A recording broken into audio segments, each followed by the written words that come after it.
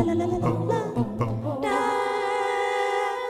hello. Welcome to the Eddie Conversation Podcast. My name is Eddie V. Hill, and I am your host. This is episode number, what did I say, 36? 36, yeah. And joining me today is Kira Omans. Hi. Hey. Thank you for having me. Thanks for coming out. You're course. the first. Yeah, all right, great. You're the first guest in this new space. So really? It's very exciting. Yeah. It's really nice. I like it. Okay, thanks. Thank you. All right, so let me just summarize you really quick. I didn't actually... All right. When I think about you, you are primarily... You are an actor. Yes. And you do much more than that. I know you advocate on behalf of the adoptee community. Yes.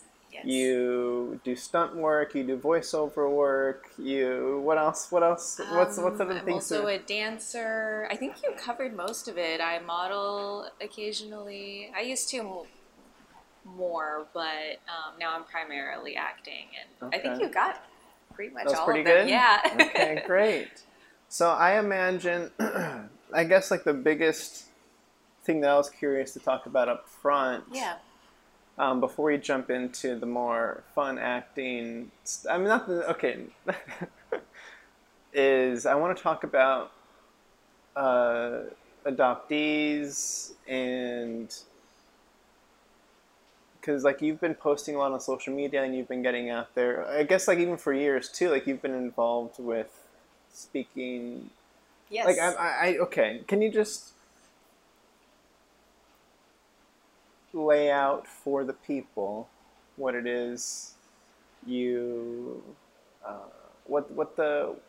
yes No. horrible intro to the question. No, not at all. Please. Not at all. So I started my advocacy in the adoptee community in about 2015 when I entered the Pacific Miss Asian American pageant. My platform in that pageant was intercultural understanding, and as a transracial adoptee, my family is white, my parents are white, my younger sister is white, and my younger brother is adopted from Korea, so I have a very multicultural family. So I really wanted to focus on that and draw more attention to that community, which is extremely marginalized even within, like, because we're a minority within a minority. Like, we're Asian Americans, but we're adoptees, so we have a very unique experience.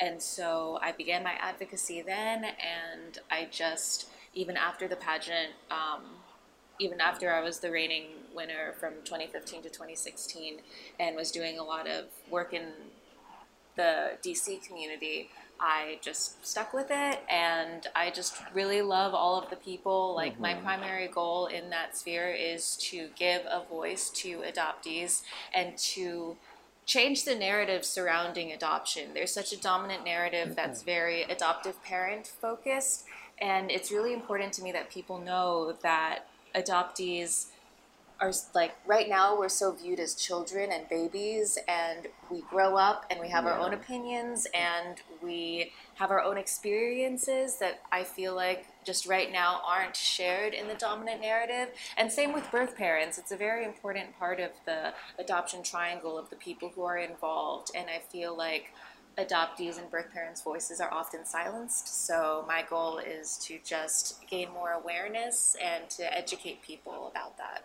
Yes. Great. So, all right, can you elaborate a little bit more on what the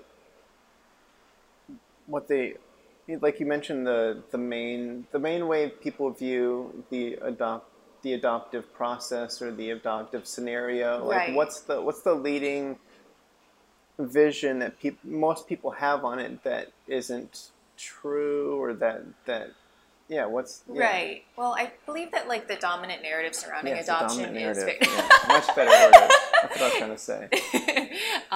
It's just very adoptive parent focused, and I understand that, like, because in the beginning when all this was happening, like, adoptive parents are the ones sharing their experiences, sharing their journeys. Like, they're very active in, like, vlogs and, like, writing and everything.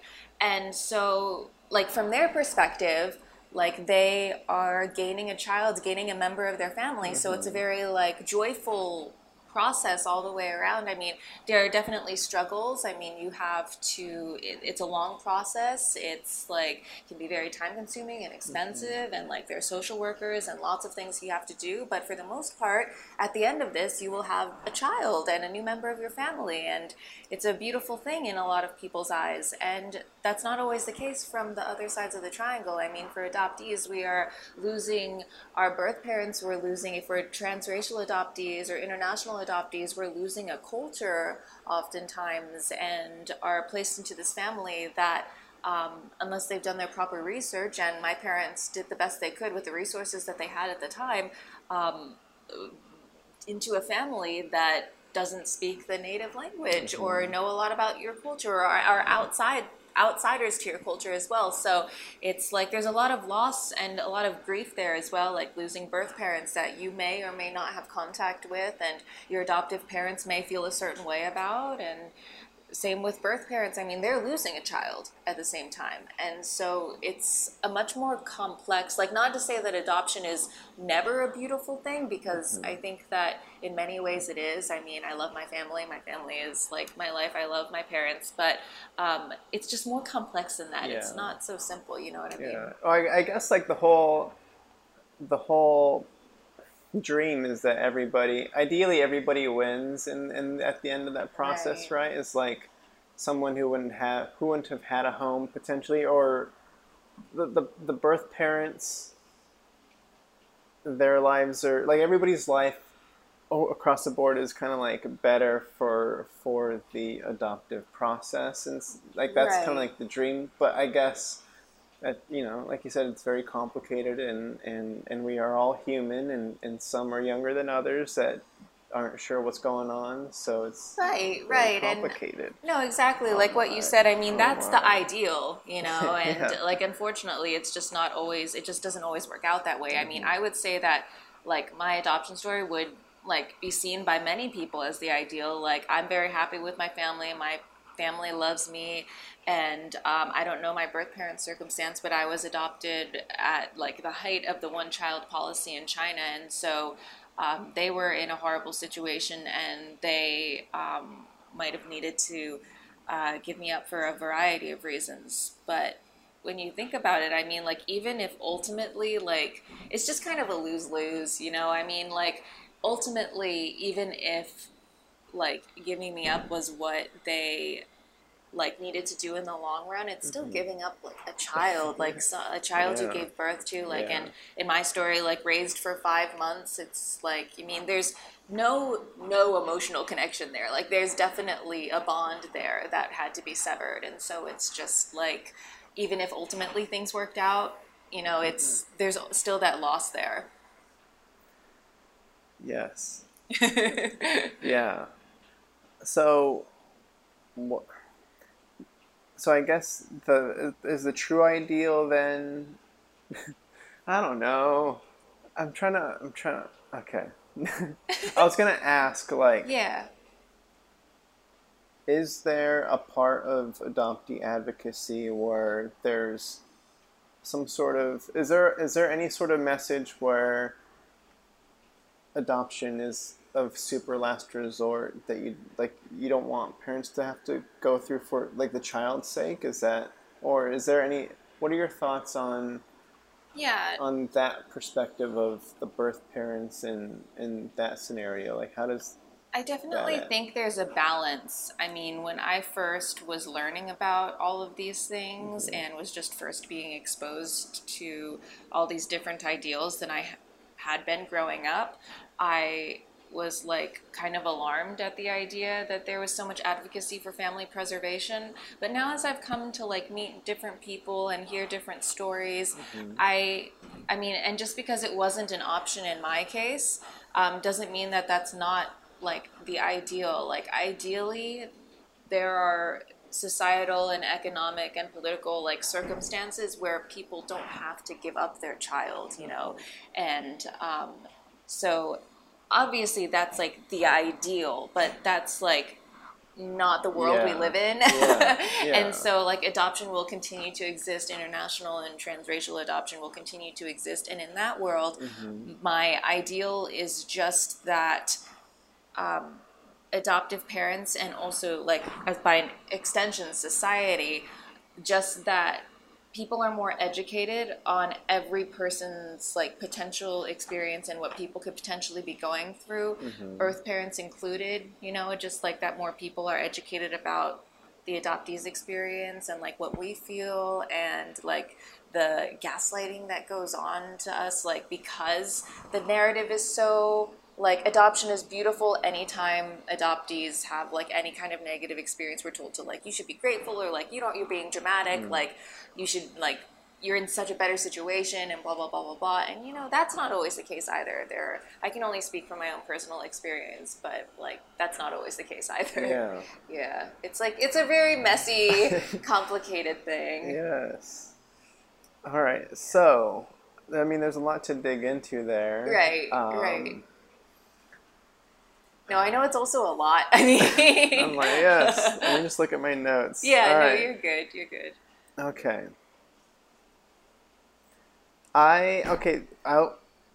You have done some Q&As on your YouTube channel, and you've talked about this. I mean, this is yes.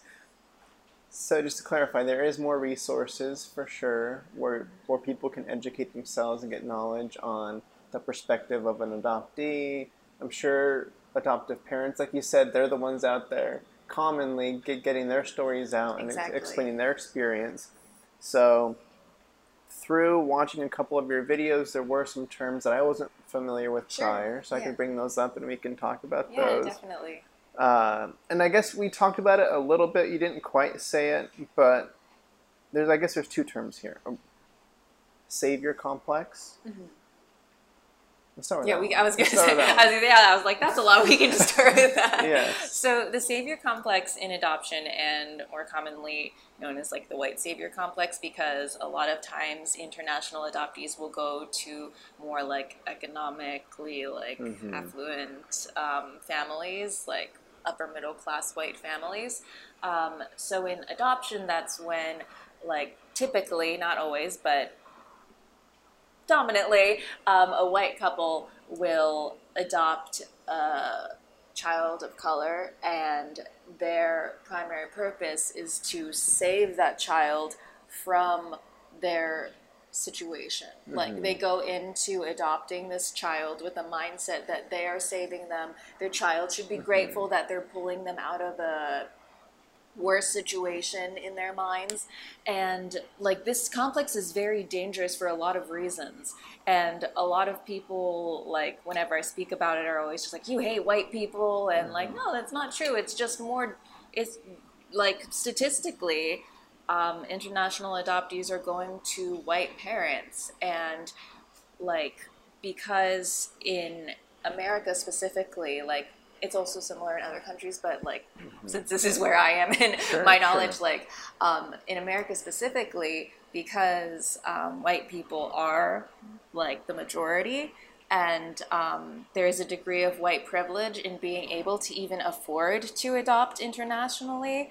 That's just the case. That's just the way like it is, and so it's dangerous for a couple of reasons. And like for the adoptive child to expect so much, it just dehumanizes the child. Like it dehumanizes them of their own life experiences, of like what they may have gone through, and just like very much makes them an object of like that needs to be saved, you know. And you know, that's not always the case. There are a lot of different stories in like international adoption where like the child was stolen, or poor families were exploited for their children, which also happens in the United States. And so it's just like it really oversimplifies the entire process. And it's also dangerous for the adoptee because it puts so much pressure on them to be grateful and to be like fall at like people, like the expectation that people should treat adoptive parents like a saint, like, oh, there's such good people for adopting their child, and then it just like diminishes the child's experience. And anytime the child may experience something negative, it like does not create an environment for them to express that. And adoptees are 4 times as likely to commit suicide as biological children, and so like we're facing like a an invisible problem right now, and a lot of times that has to do with like psychological and like mental health issues that that they don't have access to resources, and parents like diminish the experience, and society diminishes their experience, so the pain that they're feeling is completely silenced. And yeah, no, I could see that for sure, because you're talking about intention. Like a white couple wants to adopt a child for whatever reason, that let's say they can't have children, so they're like, we want to adopt. All right, so now let's look at our options. Right. Well, who do we want to adopt? How could we make, let's just say with best intentions here, how can we make the biggest impact on this process that we can? And then they're like, oh, we could save a child from, you know, we're well off. We can save a child from this low income country. This So then I could then see the issue that you're talking about, where they end up adopting a non-white child from a situation that they deem is less favorable.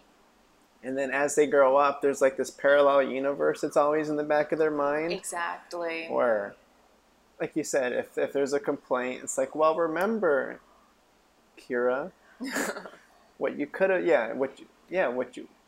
Exactly, like you should be grateful, like you could be like an orphan in China right now, like that kind of thing. Yeah, no, exactly. It's like... That is difficult, yes. Yeah, it's a lot of pressure and a lot of just like dismissing experiences, and like a lot of toxic positivity. Yeah. You know. I could imagine, even with the best intentions, that being a super difficult process to navigate. Like, there's no way that's easy. I mean, and like the thing is that usually the white savior complex just goes hand in hand with a lack of self-education. And so, because I think that, I mean, I personally believe that like the reason to adopt is like because you want to like have a child and love, and it's like it is about the child and like loving them and having like expanding your family. Yeah, exactly, expanding your family, and like no matter how it comes about, like just being a parent in general. I mean, but then like you said.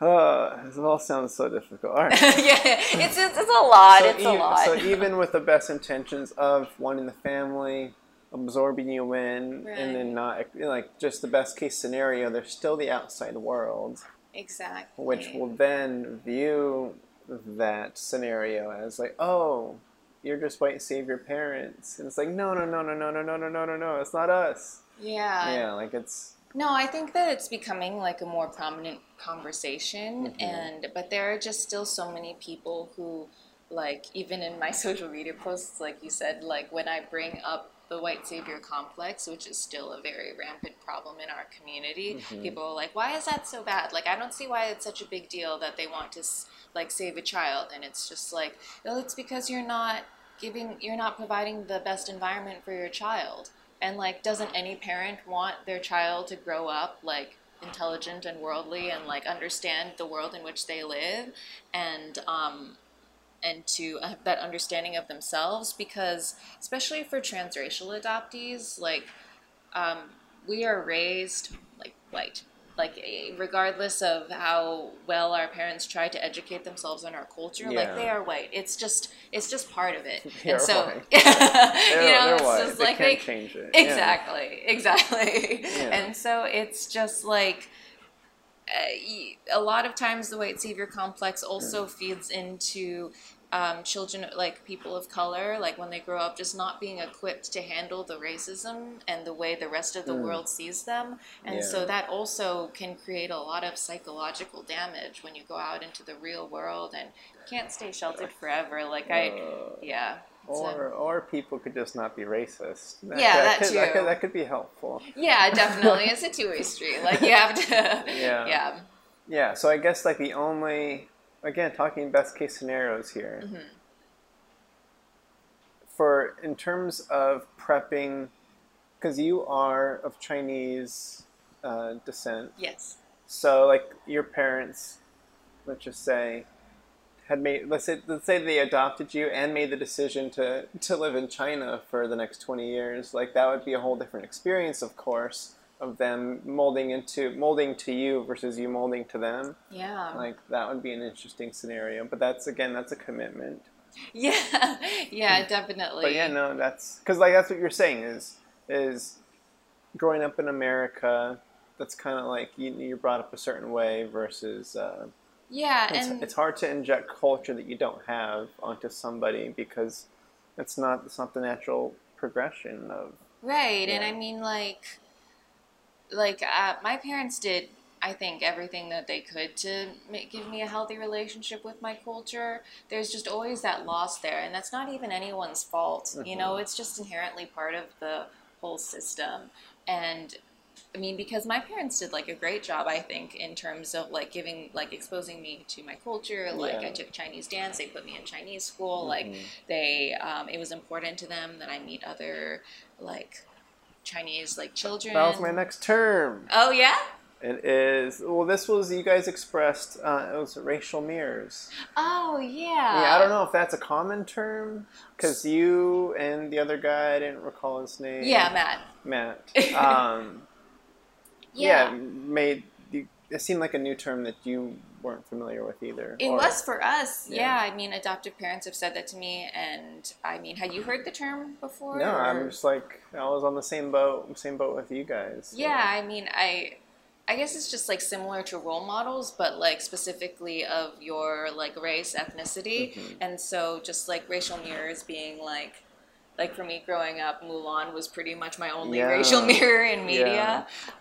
So yeah, just role models, like people that, and like thankfully, like we're both in the entertainment industry. Like it's definitely moving in a more like diversity is more of a priority, and because that comes up all the time with I'm a big fan of like Marvel and the superhero movies. Right. So like the whole diversifying superhero landscape with like, oh, Black Panther came out and now young black children can look up to like those heroes and actually having somebody on the screen that looks like you and and like not just a token character, you know, like they have so many options now because like when I was growing up, like with Star Wars, for instance, it was just like, oh, women have Leia or Padme, and that's it. And so it's just like it's very cool to see, like, I don't know, the shifts that Hollywood's making in that regard. Yeah, I'm also a big fan of Marvel movies, so it's good to see that that's becoming more of a priority. Yeah. So speaking of Marvel movies, I don't know. I was going to ask you because I know you've done like a movie. You did a movie review on your. I forget. It was that Mark Wahlberg movie. Yeah, it was of Instant Family. Yeah. So I wanted to get your opinion on. I'm sure we'll come back to. I don't know. There's so much to.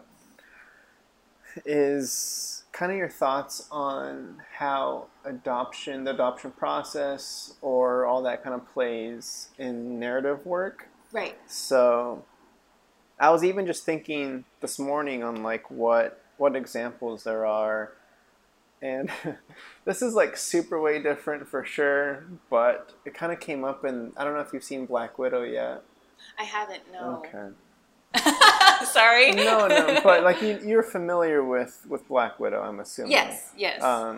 Because they're like Russian agents, they're Russian spies, and like they have this family unit where they're not actually family, but they've been like taken from. I see. Like the children are taken from their families and raised in this like Russian American fake family. So There's there's Scarlett Johansson's character. I don't want to spoil anything. Yeah. It's just, it starts off with the flashback, so you get to see them as kids, her and her sister, and the whole "this isn't my real family" plays very heavily into the story, which you can't comment on because you haven't seen the movie.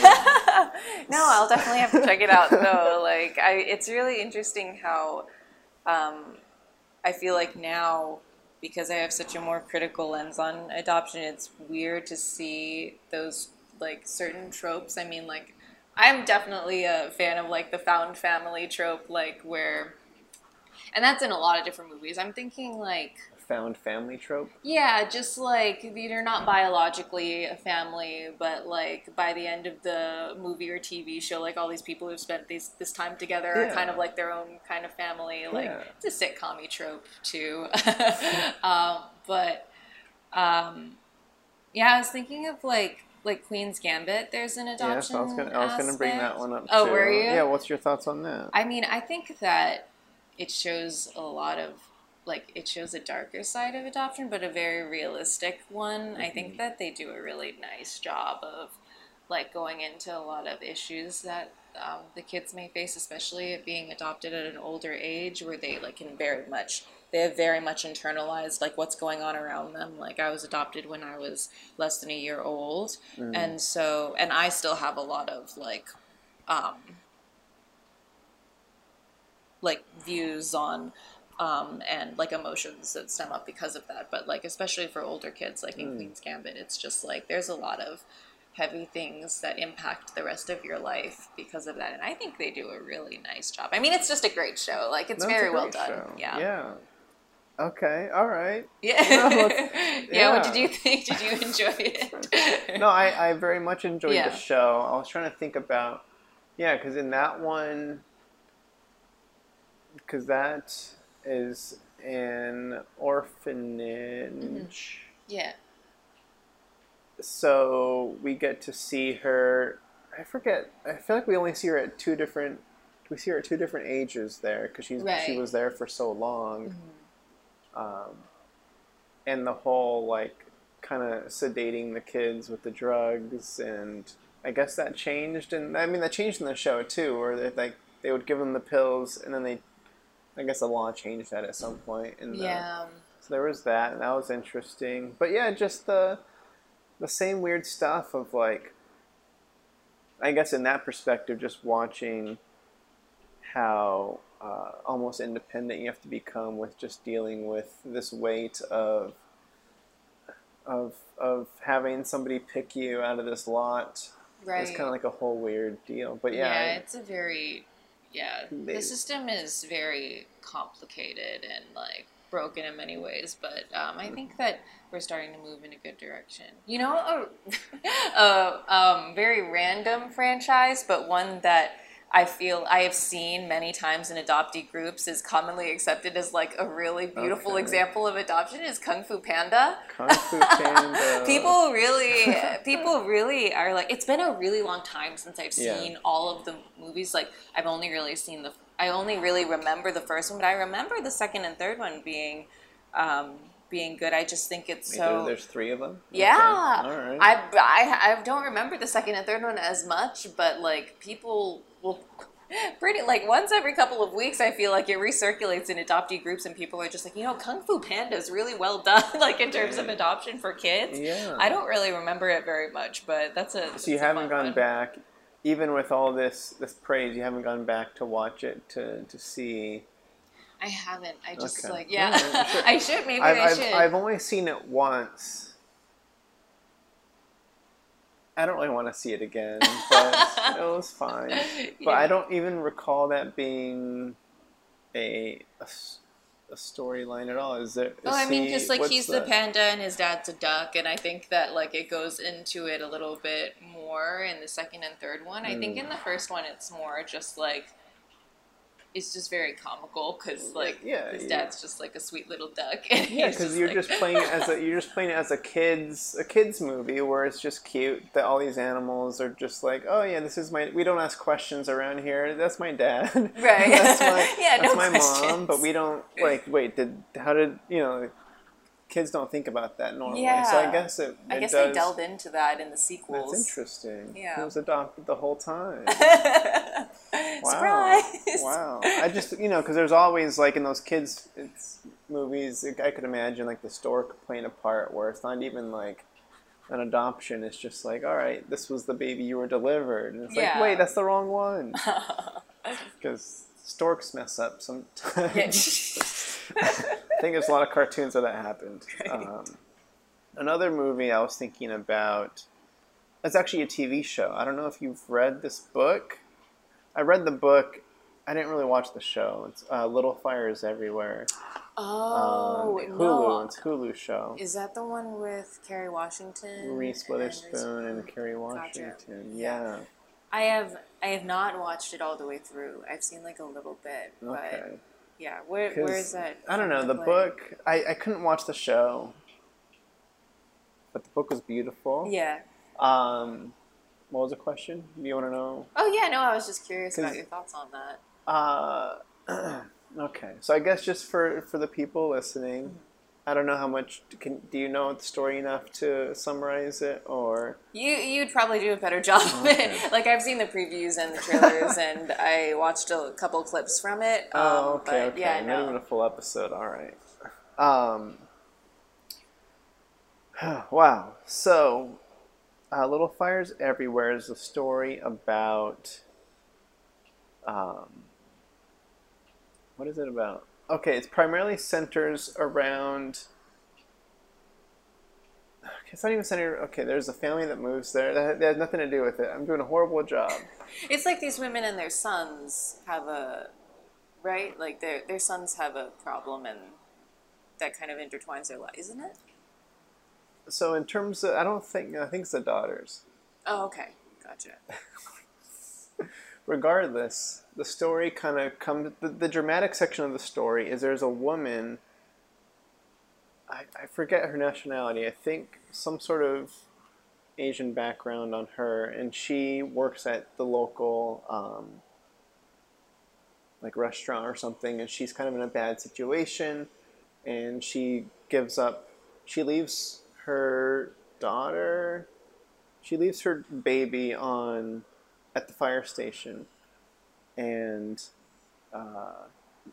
she doesn't tell anybody that she did it. Nobody knows.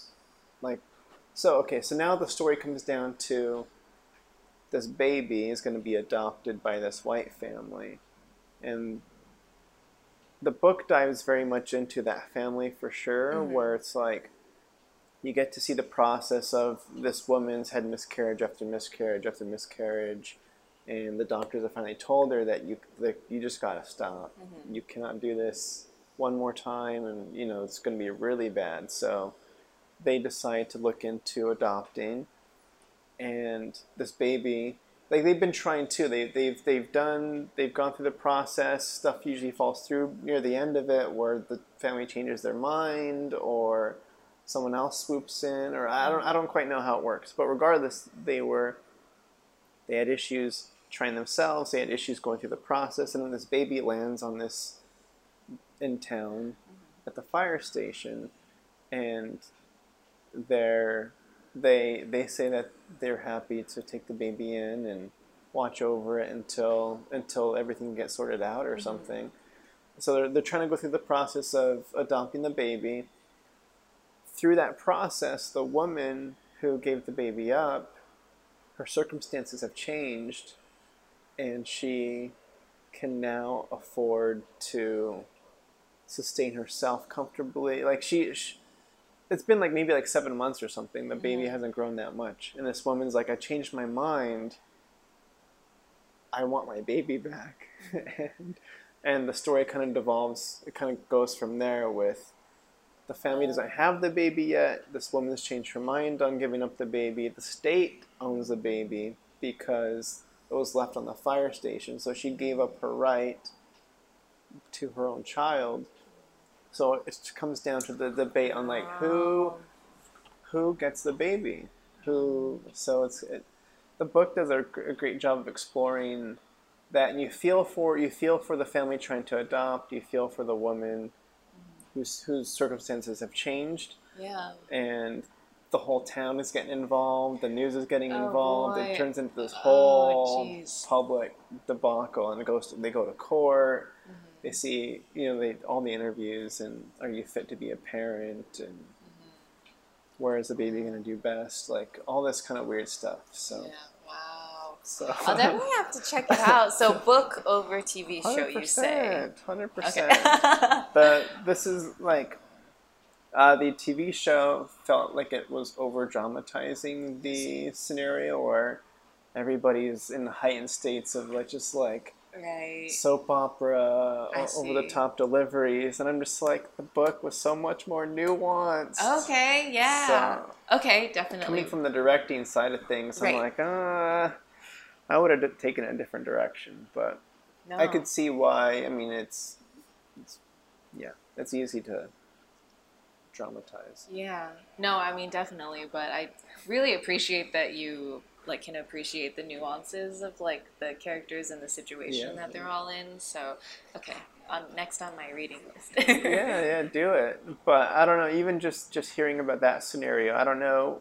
It would be hard to imagine that not being a more common occurrence that happens with people changing their mind, even like years later, and trying to find their child again to reconnect. Like that's Yeah, it's a very complicated situation, and I know that in domestic adoptions, birth parents are more often in the picture. As opposed to like international adoptions, it just gets like really tricky, and so that's definitely something that I'd have to do more research on. But Sure. As to like how often that happens, because I'd be curious if it did, because that's really heartstring. Like they're very complicated. Yeah. So I'm not going to spoil the ending, but it's a great ending. It's a great ending. Okay, I loved I will it. definitely check it out and get back to you. Yeah. Please do. Yeah. I don't know if the TV show ends like that, but okay. So I was kind of confused watching a couple of the videos where I couldn't tell on if it was being referenced that being an adoptee was a disability, or if it was looked at as a disability, or if the topic that's not a thing, right? No. All right. I was kind of confused. I felt like that was maybe I was just listening wrong or something, but yeah, no, I definitely would not describe it as being a disability. It's a marginalized group for sure, but there's some crossover in that there are a lot of children who are adopted internationally who are disabled. Okay. And that's like another prevalent problem is that those children are often like this is where also the white savior complex ties in, is like this very affluent couple will adopt a child with disabilities from a different country, or maybe even domestically. I'm not really sure what the statistics are surrounding that, but they will adopt. This happened with Micah Stauffer, and who is like a very recent like big case of an adoptive mother who did this, and she like monetized videos about her disabled child, and was like had one of those adoptive parent vlogs and is very popular online. And then when it proved to be too much for her, and that's where like a problem with the white savior complex comes in, is it's like a very simplified for view. her, as in the mother, as in the mother, yeah, it not became the too child. hard for the mother, and the child was still very young. This happened very recently, but like the savior complex oversimplifies what goes into being an adoptive parent. And so more often than not, children with disabilities who are adopted are the ones who are rehomed, and like from their adoptive parents are again like placed into the system, like put into like they try to find another family for them. Sometimes they just happen on Facebook groups, and it's just really heartbreaking to see, because like the amount of psychological trauma and damage that would cause a child even from a young age is just astronomical. It's just like, how is that child supposed to form healthy attachments and to have a healthy like self-esteem and like grow up feeling valued in any way when this family that was supposed to love them unconditionally and provide a safe environment for them all of a sudden decides that they can't deal with their disability, and so they're going to Yeah. give them up again. You know, it's like, it's not an animal. It shouldn't happen with animals either, you know. But it's really sad just to see the degree to which, like, some adoptive parents don't consider their adoptive child actually part of the family. Because I mean, can you just imagine the outrage of like a biological parent, like, just deciding they don't want to deal with their child anymore? Right. It's Yeah. like, I don't know. Yeah. So when you say it happens over Facebook groups, what were you referring to? There are Like, just some Facebook like rehoming groups where they'll be like, I saw an ad for it the other day of like a air quotes ad. yeah, it's just I put air quotes around like everything involving that, just because I'm just like, this isn't actually a thing. It shouldn't be a thing, but it is very much something that happens. But just like an ad that was like 13-year-old like Chinese adopted girl like having trouble with her other siblings, blah blah blah. Oh, wow. And like would do very well with parents who blah blah blah. And I'm just like, oh my gosh, like I just like, I can't even imagine like myself putting myself in that situation. And she had a disability as well, but just to know that my parents like were trying to give me up in this way. Like, as a 13-year-old girl, like, there are already so many things going on in your head. Like, middle school is not a good time for anyone. And, like, just to have that on top of that. And it's just, like, having issues with your siblings is a thing. You know, that's just, like, part of being a family, you know? And that, like, that was the issue that they seem to be struggling with. And it's just like, well, yeah, now you very much view this child as an outsider in your family who's coming in and creating issues. Like, sometimes siblings fight. That's just a thing. Sure. But yeah, no, it's That's really crazy. Yeah, it's really weird. And I don't know if you had even heard about that before, but it's just something that was brought to my attention, and it's just so wrong on so many levels. Just the rehoming on Facebook. So, okay. Because like you said, so it's not, that is not something, I understand the aspect of this is something we don't want to happen. Is that something that is legal?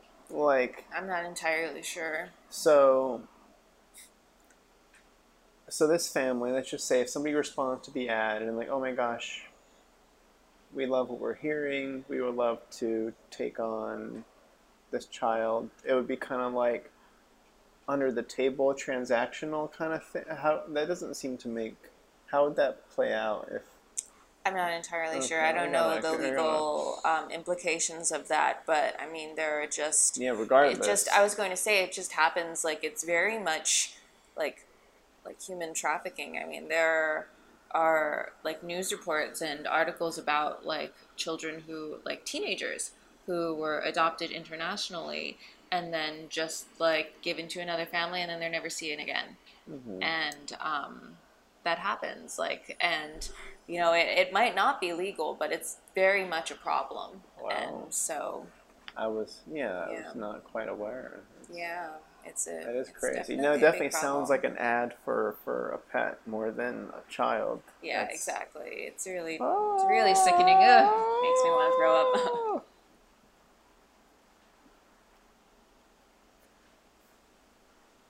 That's okay. Anything? Okay. What?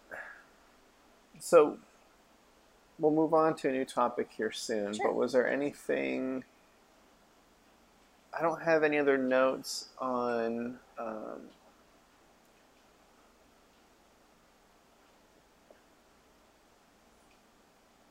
So I guess to reiterate the importance of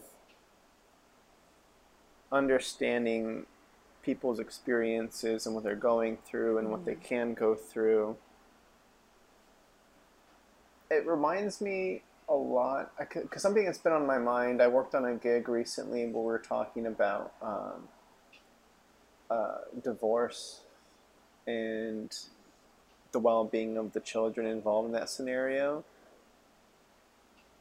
So I know like children in the family setting, like I've been blessed enough to where like my parents are still together, and so I never had any experience with parents that weren't biologically mine, or my parents divorcing and having to travel between different states, or like Right. all that kind of stuff. So I guess I'm trying to figure out a nice succinct way of buttoning up that topic is, what is the most important thing to just keep in the back of our minds with, I guess, adoptees, or I mean, I would just hope that people would be open to learning about another side of adoption, that they're not so taken with the adoption is beautiful narrative, that they're just open, like have open minds and open hearts to learning about other people's stories and other people's experiences, because that's the only way that we're ever going to create meaningful, sustainable change in the system, is if we have like public support and public understanding of what's going on, and then we can garner traction in like the legal systems and in agencies to create an environment that just says certain things are not okay. And so hopefully we can all just like learn and grow yeah, together and create that change to make it a better system for the children. oh, that's great. Yeah. So I was gonna say, what we could actually end on with that is some nice, very simple answers for folk, just either nice reminders or something that I'm sure many people don't think about, is the person to person interaction of when you meet somebody that mentions, oh, I was adopted. I know you have a video of like the 5 things not to do, or 5 things not to say, or I know there's the things of like, I don't know, there's questions that people ask based on like ignorance and curiosity, where they're kind of just like stepping over the line on trying to dive into these very personal things. Right. Just that like every adoptee's experience is super different, you know? I mean, some people like myself are more comfortable sharing aspects of their story, but other people might not be, and might have a lot of just like it's just a personal choice. It can be a very private thing, and so I just think that ignorance comes from just not understanding that like that's a very personal part of your life. It's a very personal like relationship that you have with your adoption story, and some people haven't like fully explored that, or might be uncomfortable, or just like it's just important to be sensitive and empathetic to how you feel the other person is responding to you, and not asking questions like how much did you cost, or like why didn't your real parents want you, like using real parents as a term for biological, or like first parents or birth parents are terms that are more are less loaded. So yeah, just being sensitive, and if you actually want to learn about adoptees, there are lots of great resources to do that, as opposed to badgering someone with questions that they might not want to answer, because just because they're adopted doesn't mean that they are a spokesperson or like have any responsibility to feed your education. Yes.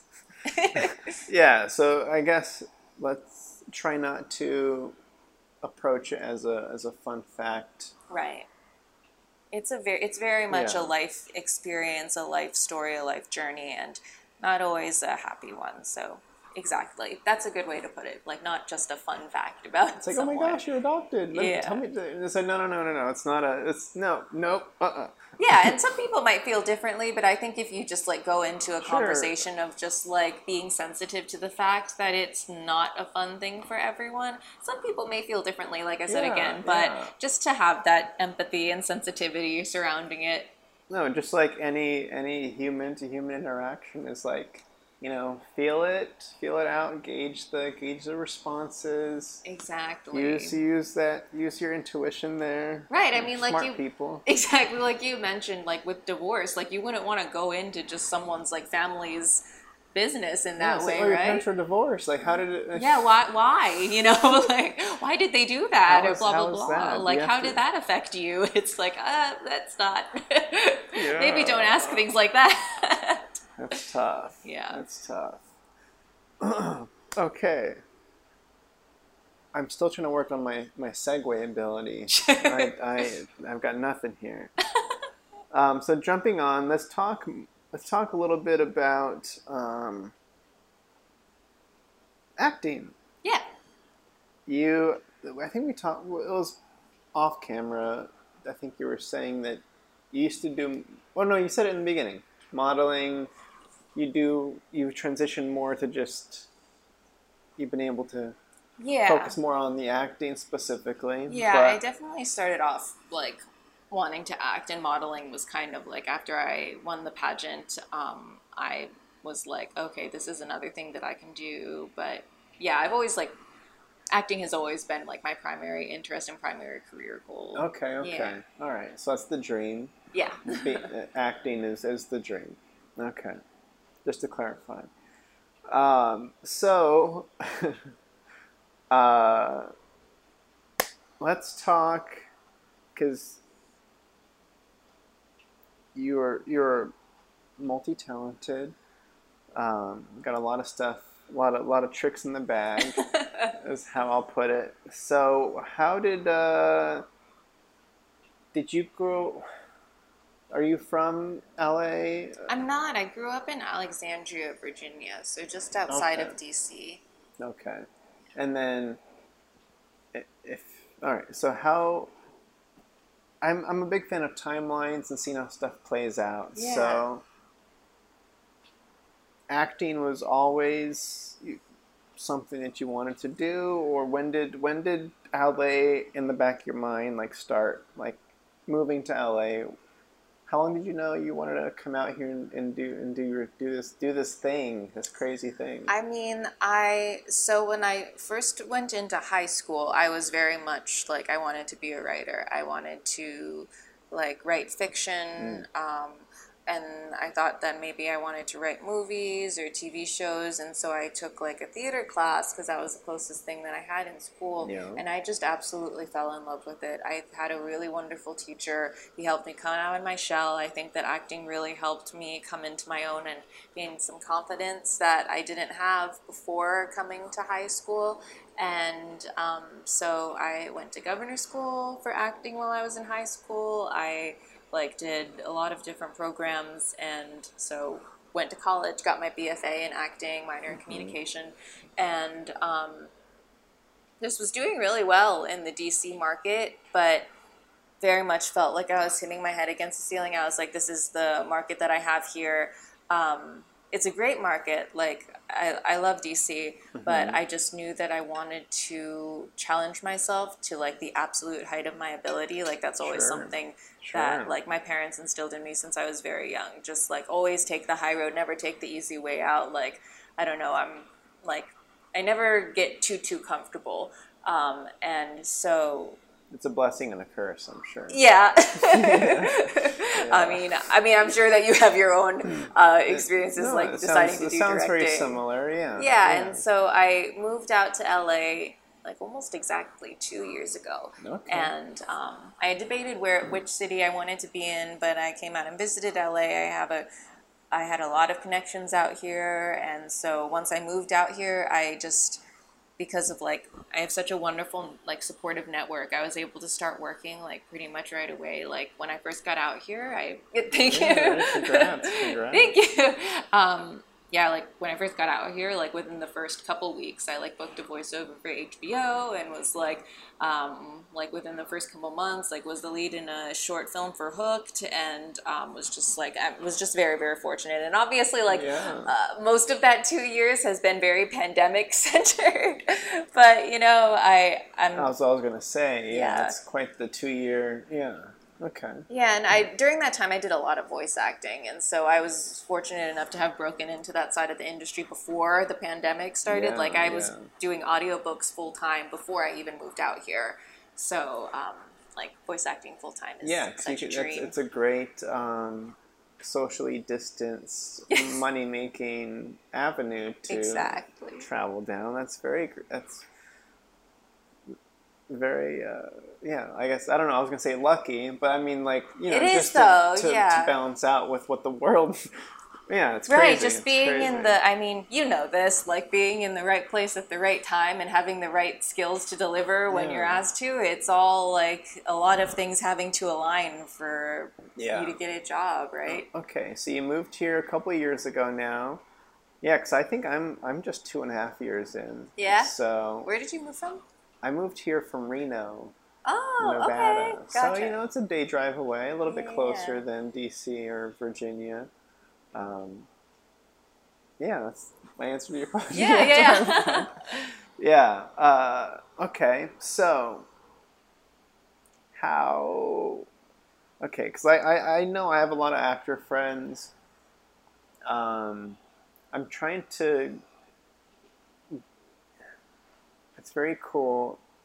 It's not a common story that I've heard. I'm sure you've probably heard this too, where getting to LA and then having the work right, you know, that soon after is not a common experience. So how did you mentioned that you knew people already, and how did you develop connections from the distance to be ready for the move, or how did you coordinate all of that? Right. So I had a manager in the DC area and a wonderful agent, and it was very much just once I began to voice to people that I wanted to move to LA, there were people who I had just who enjoyed working with me Mm-hmm. and like thought well of me and wanted me to succeed, who were just so generous. I mean, yeah, and like just connected me with people out here. My manager connected me with a manager out here who Mm-hmm. got me agency meetings, so I was able to get signed to a wonderful agency. I'm with Avalon Artists Group, like pretty much like within a couple months of being out here, and was getting auditions. Mm-hmm. And that, like, my agent connected me to a manager, and so now I have like this team working together, and I've just been able to um, since the pandemic and since things have been opening up again, been able to audition pretty consistently. But Mm-hmm. I mean, another person who was like really instrumental to me was Randy Thomas. She does all of the voiceovers for the award shows. She's the one Mm. being like, "This is the 73rd annual Oh. Oscar ceremony," like, Okay, yeah. and so she was really wonderful to me. I had met her because of a contact I had in Virginia who just put me in touch with her. I got coffee with her. Like, she's been a wonderful mentor to me, and like so generous and with her time. And I'm just so appreciative to her because she's the reason I got the job for HBO. She is like just been a huge inspiration for me for my voiceover career. So yeah, Mm-hmm.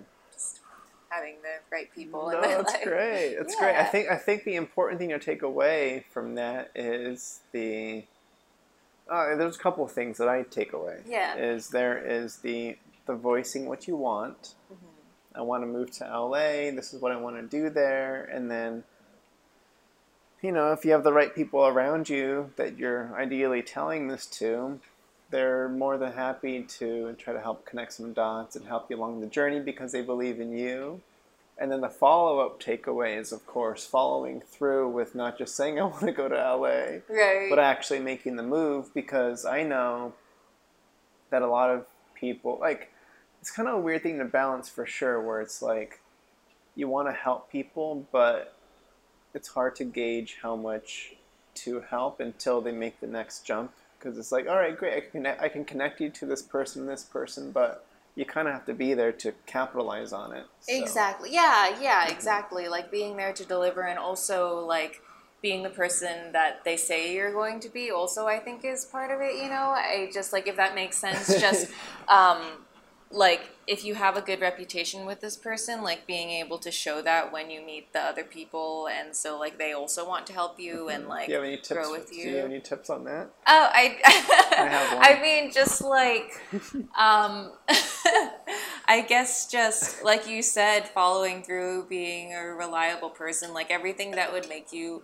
a good person to work with, you know, having a good attitude, like having the soft skills, like being on time, being able to like at least for actors, like being off book and like being easy to work with, being able to take directions. Like, I'm sure things that you value as a director, you know, just like having all of those skills in line so that if you are recommended to someone by someone that they respect, making sure that that relationship and you cultivate like a positive environment, you know? Yeah. Yeah. That's great.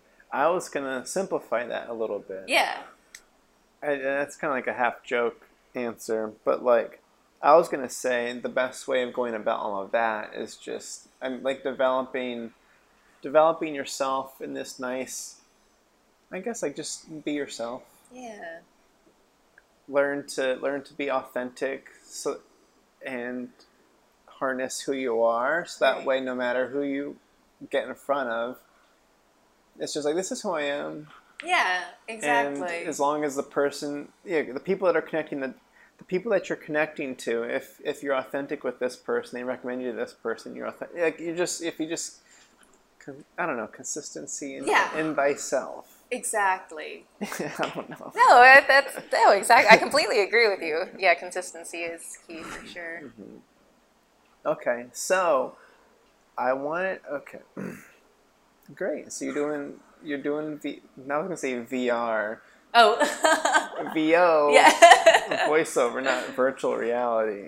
I was curious to hear more about this audiobook stuff because I don't know if it was a recent post. I think you did a recent post about it because I put a note down.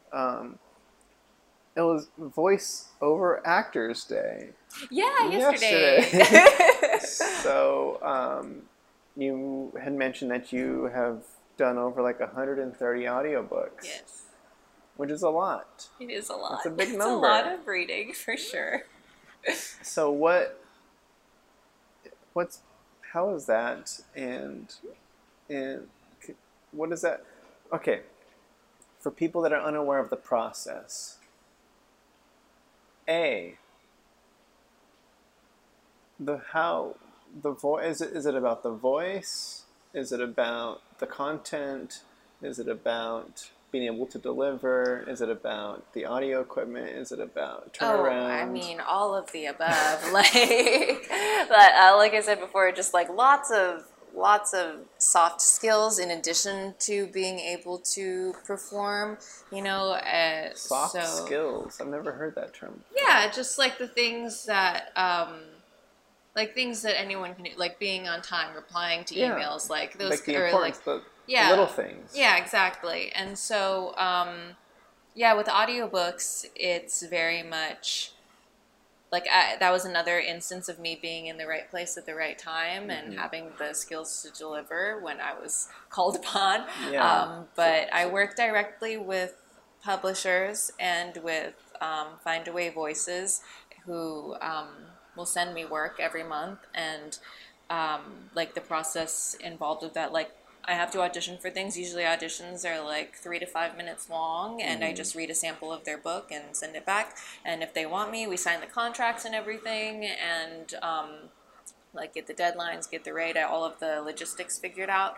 And then I send, like usually they'll send me a sheet that has like the major characters and what they want those voices to sound like, and any terms that I might be unfamiliar with, whether they're fantasy, like made up terms by the author, or just like terms in another language, or anything like that that I might need to know before I begin reading. Then I submit a 15-minute sample of the book, and at that point the authors can tell me what to change, anything like that. They can request one new sample. And that's after you've already been booked. Exactly. Okay. Yes. And so at that point, like, they can request another sample, which might be another section of the book with different characters they want to hear, or the same section where they want to change the tone of their narration or whatever it is they would like creatively. And then I just proceed with the rest of the book, and I edit everything and upload it to ACX or Findaway or whatever platform. I work with another guy who I just send a zip file to. It's like, it's whatever. Sure. And then that's it. And then it's done, and it's up. And then I'm rich. Okay. So how did Okay. What is your, how does, what is your, this is a vague question, Yeah. but what is your biggest takeaway from the experience of voice, of doing the audiobooks? Like, what is, do you, yeah, Like takeaway that with was too like. vague. Oh, no. No, you're In fine. terms of like, let's just say, I guess the process in general. I don't know if do, do people do people review your voiceoverness, or like, or maybe like what the keys, what the consistent thing that everybody seems to want from your reading, or I don't Oh, know. I see. I'd be curious to know that myself. Ask the authors who listen to my auditions. But There's um, plenty to ask here. yeah, I mean, I think that I have decent level of equipment. I try to have a lot of energy in my When you say reads, equipment, and I have a like my mic okay, and you're not pop talking about filter like your and my. lungs and your Oh, vocal range. Okay. yeah, no, I was talking about like physical like Yeah. equipment that you need to record. Yeah. But yeah, I think that like I definitely try to bring a lot of energy and life into my reads. Like it's obviously an audiobook, so it's not voice acting, it's not or like Yeah. yeah, it's not character animation acting, which is very different where it's just like all out, like you're fully in it. Whereas with audiobooks, you're juggling a lot of things. You're juggling the narration and the different characters and the tone and the pace, and like you are the listener's sole path into that story. Yeah. And so you have to use the words to like guide them through it and make them feel how the author wants them to feel. Mm-hmm. And so I think that I don't know. I would hope that they think that like I bring energy and like help bring their book to life in the way that they intended, because like in my mind I'm trying to like work with them to like read their intent and also like get that across in my voice to the listener, No, you for know? sure. I mean, in a way, it sounds like an actor-director relationship Yeah. where it's their story, literally, Hmm. and you're just doing the best you can to bring it to life. It sounds great. Yeah, no, I mean like because you work in a lot of different areas as well, Yeah. like behind Yeah. the camera and yeah, no, like from a director's perspective, I imagine that like I mean you are juggling a lot of different people's visions Mm-hmm. and things like that all of the time. Yeah. Yeah. 100%. So it sounds. Yeah. Okay. I was, Easier than your job, but so I was going to ask about how has it impacted your reading? That's a that's. Are you I don't read for fun anymore. really? um, What? Really? yeah, very rarely. I mean, it's been a while since I've gotten through. Like I've So she's not going to be reading Little Fires Everywhere. no, I definitely will. I have like I just get through books very slowly now Mhm. because like at the end of the day, I've been reading a book all day, Okay, and you're so I'm pretty just kind of like, consistently doing some sort of audio oh book yeah, no, work. I do that full time. Like that's my full time job, Okay, and that which is makes really sense nice. then. Yeah, because I can just be flexible, and if I have a shoot, Yeah, I don't have to worry about calling out or anything. yeah. I mean, that's how I can be too. Where like Yeah. I know I have stints of because I write screenplays as well for stuff I want to direct. So like I have a co-writer at least, but like we'll have like deadlines that we set for ourselves, and when I'm or if I'm script supervising, I have to read other people's scripts to break them down and blah blah blah. So if I'm writing my own stuff or having to read through other people's stuff, then I'm like I don't really want to sit down and read this book today. Like I Right. do I have last year I set a goal for myself for half an hour of reading a day Oh, because that's great. yeah, it's less than you, Yeah. but I was not a reader for most of my life. So I was like, you know what? I've heard too many stats about reading being good for you, and I want to instead of like traveling the world, I'm like, this is a nice in between of escaping Yeah. and getting other perspectives without doing that. So, regardless, I have my half an hour a day, but then there's the days where I'm doing reading as work, and that kind of kills the excitement of the reading for leisure because then it turns into work. Yeah, We exactly. just got to power through and read for fun anyway. It's Yeah, my I thing, know. but No, I you read more definitely. than I do, Well, so.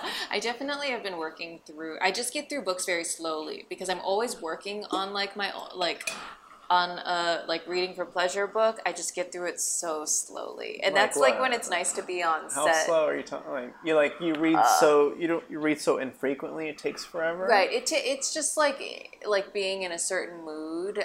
Because like for a while, which I should get back to, but I was reading right before I went to bed instead of like scrolling through my phone and trying to Yeah, figure things out. And so that was kind of good because it was relaxing.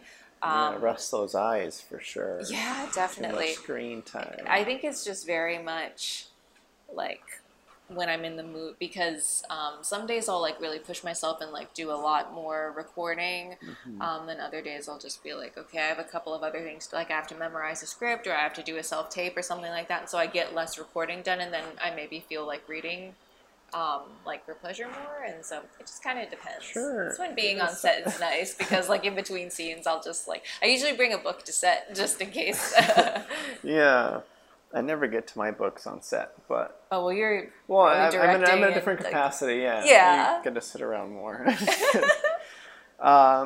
Okay. Yeah, I was also curious because you mentioned writing was a thing that you were in your earlier days. That was something you were looking to either. You didn't really mention pursuing writing, but you enjoyed writing. Yeah, I before acting, that was what I wanted to do, but I Hmm. was also very young and didn't really know like Like what path what I the was options like. were. Yeah. Yeah, exactly. And that's something that I'm still very interested. I mean, I write a lot of autobiographical essays and articles on adoption Hmm. and things like that. And I mean, I've definitely written a lot. I just like haven't really journeyed into the publishing world at all. That's just not something that I can devote my energy to right now Sure, with my sure. acting career and stuff, but it's definitely something I haven't closed the door on.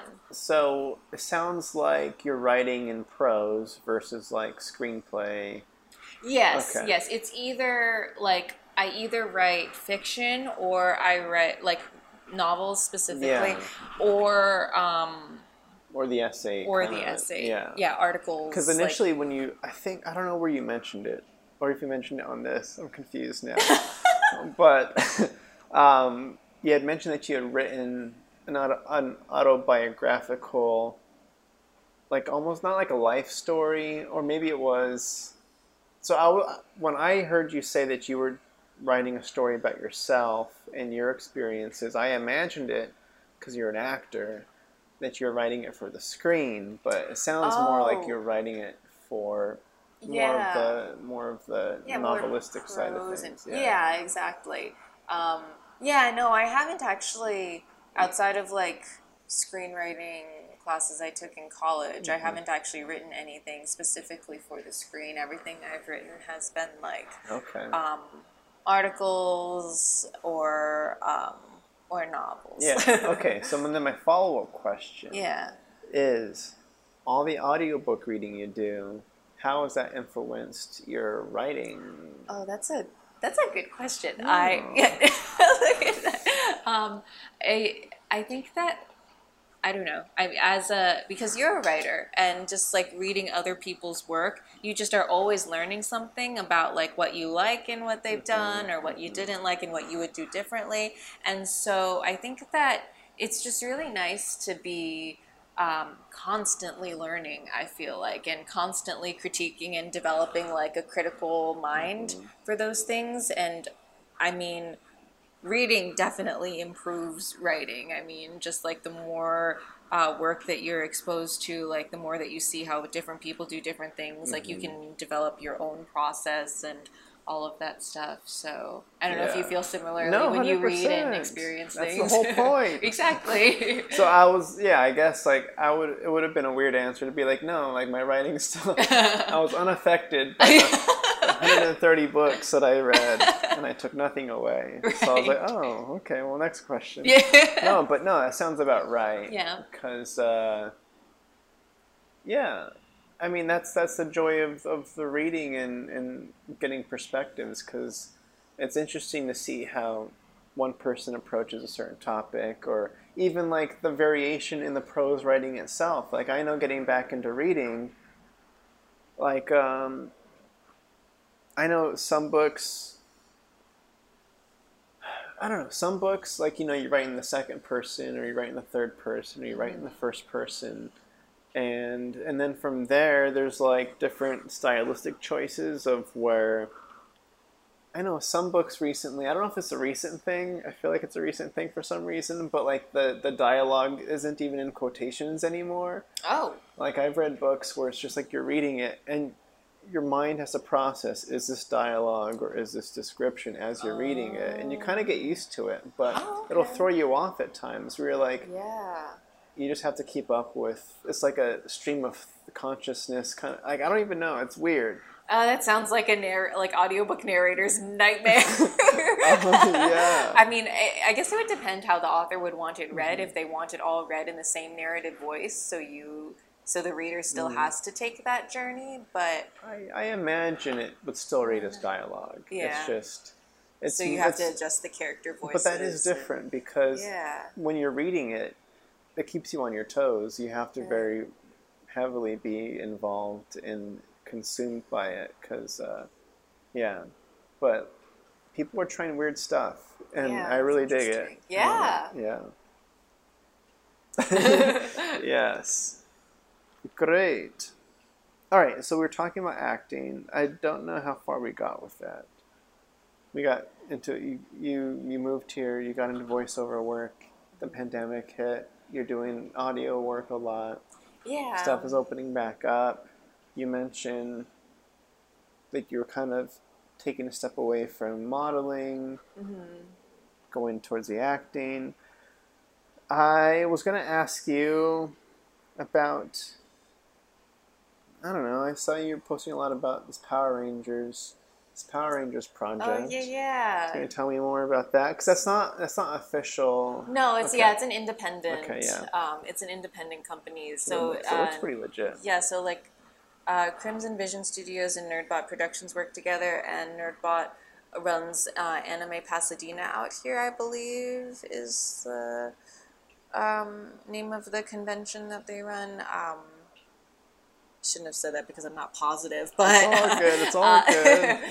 They run one of the conventions out here and do a lot of work in that community. So that's that company, and they you can't see it. The Wolf Ranger, Purple Wolf Ranger. Yeah, and like they're just so much fun to work with, and I really like working with them just because like I like my character. I feel like they're very open to my input, so it's very much like a collaborative process. And I mean, like, as working on like anything indie, like it's really nice to, I don't know, be able to contribute and like collaborate with other people. And I also get to use my martial arts and like screen combat experience, and so that's a lot of fun. And so I'm able to like it's very creatively fulfilling to work with them. They're really great.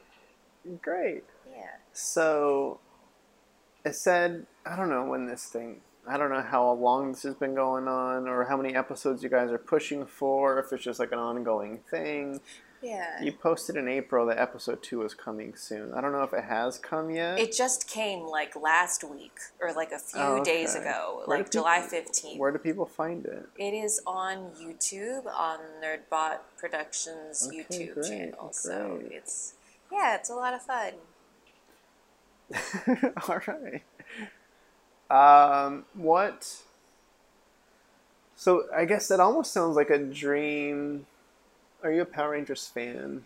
I shouldn't ask you. Of course you have to be. All right, never mind. I never watched it growing up, but I was called back a couple times for like the Nickelodeon show, I think it was on, and when I got called back for like the actual like TV show that shot in New Zealand, I Ooh. was like, Oh. I did That so was much recent. That was research. recent, Yeah, right? I did like so much research on Power Rangers and kind of became a fan because Yeah, yeah, I yeah. thought I was just like, oh, if I get involved in this franchise, I gotta know everything. Yeah. But ultimately didn't get that, but just like this has been like a really fun Yeah.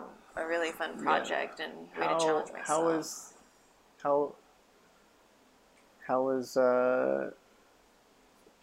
that process of auditioning for that? Like, what did that look like? Because I'm sure it was an extensive deal, right? Yeah, it Like, was like an open call casting. So hmm like you just sent in like a video with a slate and then just whatever showcased your abilities the best. So I had like a bunch of martial arts clips, like I had done a lot of like indie action films, and like I'm a dancer, so I had clips for my dance performance, so I was able to do that. They asked for another video of like my certain athletic abilities, and they asked for another video of the acting scene, and and then like some pictures of me and everything. And okay, I actually okay. didn't live in LA at this time, so I was in DC, and Seem bummed about it. oh yeah, well, it was because they were like they asked where I was based, and so Oh, I like you couldn't couldn't come say in, it. and so yeah, it wasn't local. Even though it was like an open casting call, it was just like wherever. But I Sure. mean, they clearly had enough people already, and that was totally fine. Oh, okay, I don't okay. think I was ready to move to New Zealand for a year. Gotcha, gotcha. Well, the interesting thing is, I had directed one of the guys that did get the role. Oh, nice. Yeah, I don't know if he followed along to see who actually was cast and stuff, but What's his um, name? his name is Jasmeet Badawalia. Shout out to Jazz. He's from Reno, Oh, and okay. uh, I think he got to play the Blue Ranger. Nice. So it's kind of like a funny thing seeing somebody that I had worked with before Yeah. get that. And he was in New Zealand for a while, and No, that was that a whole thing. yeah. Oh, And definitely. that I was, mean, so yeah. the series that I work on, they pull in actual actors from the show. So the lead of the series Oh, that I'm working on is William Schufelt. And so he reprises his role of like Brody that's so Romero. cool. And so yeah, so I'm in a That's bunch kind of of scenes with fun. him. Yeah, no, it's great. I mean, it's fun to I mean, he's great. Like he's such a joy on set, like really good energy, and they also bring in Jessica Ray, who played Alyssa, and they bring in a lot of like the That's actual cool. people from the show and like created this like extended universe. So it's And Power Rangers is cool with this happening. yeah.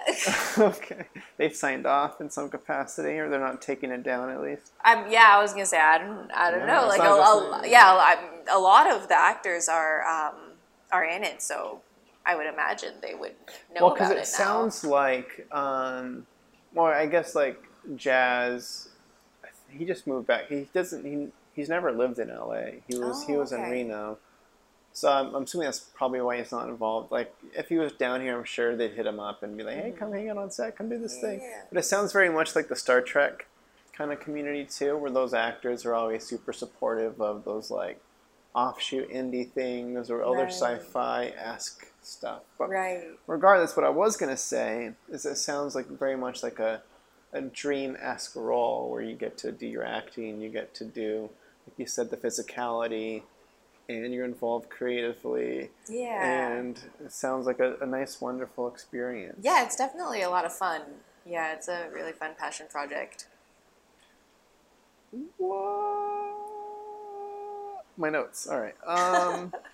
So you mentioned on your Instagram that you mentioned martial arts, and you also mentioned that you are a black belt. Can you tell me more about that?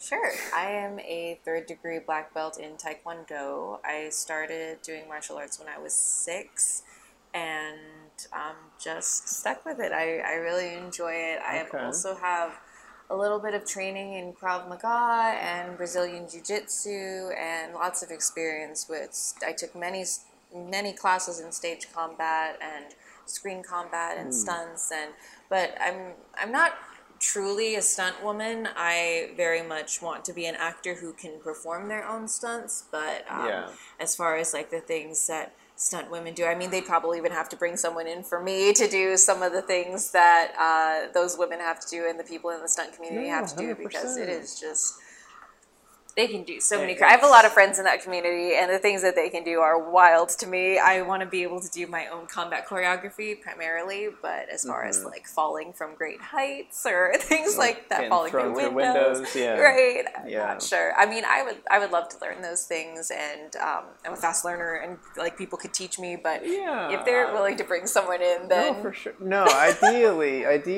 they're not putting you through that kind of stuff, right? The big falls and whatnot, but it is, I mean, I've never directed action sequences or fights because I know to do them right it's a lot of work and it's a commitment. And it just hasn't been a high priority for me to fit those into a project. No, absolutely. Sure, but I do like the idea of having an actor that, because like, it's hard to sell the authenticity of a fight if you just never see their face. It's just like a weird thing. Exactly. So no, it's super great. No. So, Oh yeah, I definitely notice it in movies and TV when they switch out the stunt performers. I'm like, stunt actor, stunt person, and like in other films, like where you can see their face the whole time, and it's like the director wants you to know that the actor's doing their own stunts. I always think that's super impressive. Like Zendaya does like a lot of her own work, and it's very impressive. In what? When does she fight? Or not necessarily in fighting. I was thinking about The Greatest Showman with the all of her trapeze stuff. She does like, you see her face through pretty much just all hanging of from it. a bar. I'm just kidding. No, it's very. No, I'm sure it's. I would be scared to do that. Yeah, it reminds me of the jungle gym when I was, being a kid. But no, I was thinking again about a movie you haven't seen yet. It's called Black Widow. In theaters now. Because they have, there's a lot of women characters and women spy fighters, and so there's just so much. And then Florence Pugh and Scarlett Johansson have a lot of hand-to-hand combat in there, and it's weird watching it again from like the almost more of like the script supervisor's perspective on, or even the director's storyboarding. I don't know, just where you see the fight, and then they have a lot of close-up interactions of the face, so you can like really get in there and see see the beats of the emotion in the fight. But then I'm like, wait, there are some wider shots too of like, oh my gosh, it's just both of them going at it. Yeah, and that's very cool. No, that's great. I don't know, but what is what is the I don't know. I'm not gonna ask that question. It's a lame question. I'll save it. Anything else? And what are your... Okay. Stuff is opening back up. How do you feel... This is a non-acting question. Sure. Los Angeles, living. How do you...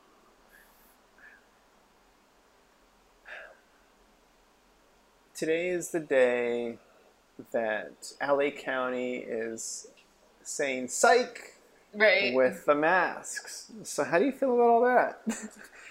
I mean, I haven't been like keeping super close tabs on like the hospital rates and everything. I imagine that, like, I like to think that they're using like data and scientific knowledge and like the statistics of who's in the hospitals and all of that stuff to determine like, exactly how, like, where the public needs to be in supporting that cause and not overwhelming our hospital staff.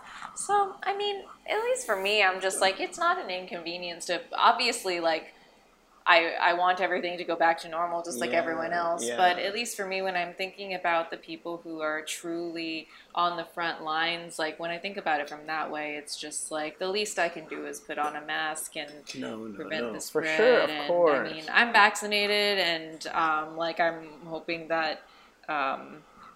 Like, I mean, my family's vaccinated, and so I mean, I just hope that like, I mean, we're getting there. You know, Yeah, we'll yeah. get there. I know that there are the variants and everything, which is scary, but Variants. yeah, The Delta variant. Delta variant. Yeah, because I know, I guess what I think about Yeah. is the project. I was talking to you about how I did like one day on this project, Right. and I guess I haven't. The protocols vary so much between different productions. It's very weird. But this one, I don't recall. No, it was a different one. I've had different interviews. Regardless, I was asked if I was vaccinated. I'm like, yes. I'm all good to go. I'm like, Nice. great, great. So anyway, we still need you to get tested. And I'm like, okay. And then there's a survey they send out with a call sheet. And then you still have to wear your mask on set. So it's just like a mask on a mask on a mask on a mask on a Yep. mask. Yep. I had the same thing. I was casting a role on CSI Vegas a couple weeks ago, and or maybe it was pretty recent. It was within the past month that I did that, and CBS is like very very strict about that as well. Like, I actually wasn't asked if I was vaccinated, but I did have to go to their testing site, get a COVID test done there, like do the Q&A every day that I showed up on, like every day that I had to work with everyone, and then had to get another COVID test upon arriving on location, and like all those things. And I get that they're trying to cover their bases. They don't want Yeah. to have to halt production. And I mean, there are a lot of people. I mean, like at CSI Vegas, there are a lot of people there. Yeah, So they for have a very sure. big crew, and so 100 plus easy. yeah. But like, yeah, the masks weren't quite as. I mean, people would usually wear them around, like when they were just walking around, but maybe it was just because I was an actor and they needed to like preserve my makeup that they were fine with the face shield or something. I don't know. Yeah. Yep. Actors always get to not wear their mask, and I get jealous. I get jealous. It's the makeup. They don't want to smear my lipstick or whatever is going for on. sure, for sure. Yeah. Either way, I don't know. I'm trying to imagine because I guess the frustrations for me, let's say, is I'm a big fan of. I guess this comes with the filmmaking process in this background that I have. Where I'm a big fan of communication. I'm a big fan of transparency. Like let's say I hate being on productions where stuff is happening and everybody's confused, Right. and Yep. the director and the producers won't tell you what's going on or why they're making decisions, and it's like no, just come on and let your team in on it. We're here to help. Blah blah blah. So then, with governmental decisions on, all right, this is what we're seeing. This is what we're making a decision. I don't know. It's like, all right, great, we're opening up the state, and it's like, all right, I guess it's happening. There's a communication gap for some reason. Like, wait, why are we making the decisions? I don't know what the best case scenario is on this. It's hard to stay in the loop. Like, I know I just saw Instagram stories of people sharing the little infographic of the date and then the mask mandate coming back. But like, if they had bullets on, maybe they did. Maybe I didn't even look at the thing. Do you recall seeing like there's the infographics where you can swipe and they kind of have little breakdowns of what's going Oh, on. yeah, no, I know what you're talking about. I don't really remember seeing anything for this mandate in particular. Because mostly what I've been seeing, of course, is just like it's kind of the non-vaccinated issue of the Delta variant coming through. And even if Right. you were sick once before, the Delta variant's the new ones, you can get sick again. And all these non-vaccinated people are getting sick and the numbers are going back up. So I don't know. I guess the key is just get vaccinated. Yeah, for sure. But it's just weird. I don't like the back and forth of, hey, I'm making a decision. Come to Right. set. We're prepping for this. You arrive on set, and it's like, no, actually, I changed my mind. We're gonna do this, and all the preparation Right. This is just so unprecedented. People are just like have no idea what the right way to handle certain things are. No, I completely agree. Communication is vital. in life, and no, for sure, everything. That's always what I stress. Um, I okay. We can either. There's two directions. I'll give you the option Okay. on which direction to go here. We can talk about the Chinese folk dancing. 'Cause you talked about that being a nice into the Chinese culture and getting to experience that. Um, and then I know you posted recently too, and I thought this was interesting because I didn't know much about it and I hadn't been on my mind, but or if there's even anything else that you want to bring to it. But I believe you're the one that posted it. Was Illinois requiring Asian history to be told in schools? Oh yeah. Like that was a thing that had never crossed my mind before, really. Yeah. Or yeah, but that was a thing that happened recently, yeah, in Illinois. So there's those routes you can hit both, Yeah, one or the other. I either don't know. way is um maybe we Or can or sorry, or no, go ahead. yeah, or no, one of those, and then we can also. I don't know if you have any questions for me too, but yeah. Yeah. I mean, we can very briefly touch upon like teaching Asian American history in Illinois. I mean, I think that's such a big step for the Asian American community because I just feel like growing up I had no understanding of how, like, I knew how I came to the United States, but I had no idea of like the larger movements and like Asian American history in America and like the history of racism that my own community has faced, and like why there are tension between certain communities and just like all those things I had to very much seek out on my own, which actually kind of ties into the Chinese folk dance actually because that was very much an aspect of Chinese culture and my heritage that I had to seek out on my own, and so I think that obviously can't speak for everyone, but a lot of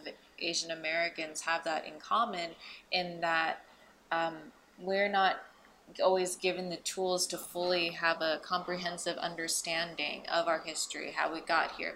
And having that is so necessary to move forward and to see like where we can go, what's been done already, like what work has been done and how can we use that to like keep pushing forward and keep creating a better environment and society for all people of color, but all people in general in the United States. And it starts with education. It starts early. It starts with exposing everyone to a lot of different perspectives, not just Asian American history, but also African American history and like Black culture and like the Black experience in America is so vital because of like the deeply ingrained racism within our justice system and just like everything that our society is built on.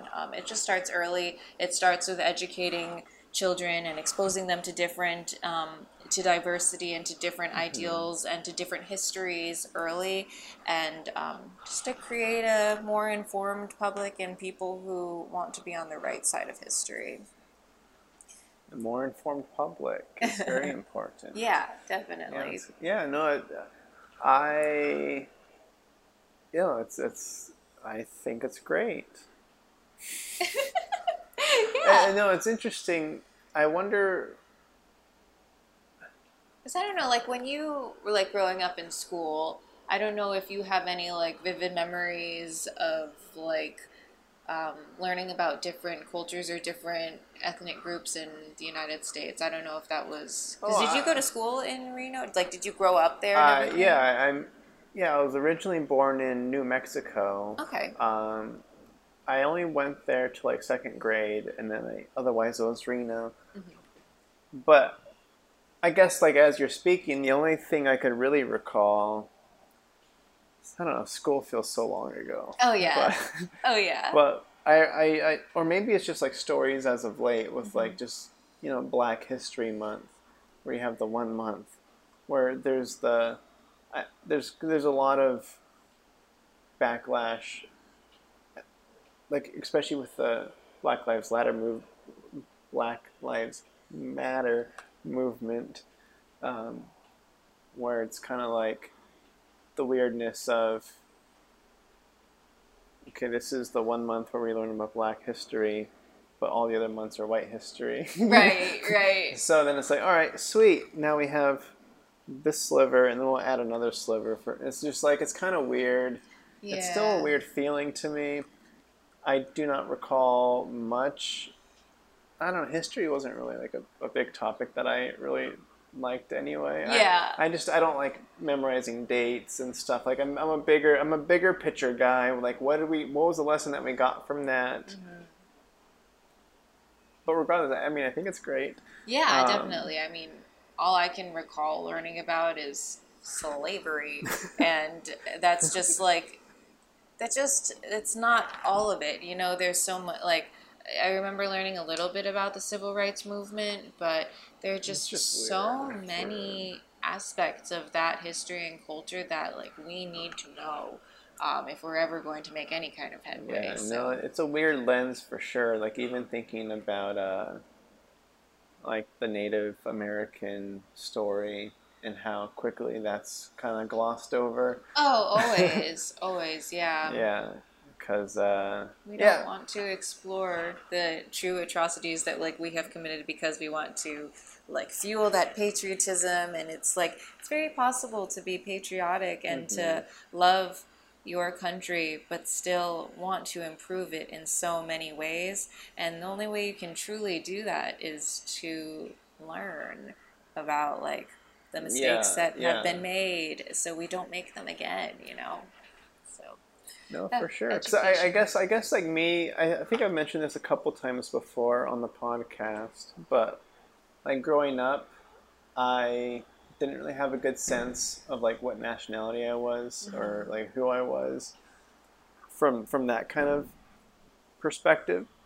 Because like kids would always ask me in school, like, "Hey, what are you?" and all that kind of. I mean, I'm sure it's a very common question that kids ask each other. But, I mean, I still get asked. But regardless, my parents would always say, it's like, oh, just say you're Spanish. Just say you're Spanish. And I'm just like, what does that mean? what do you mean just say you're...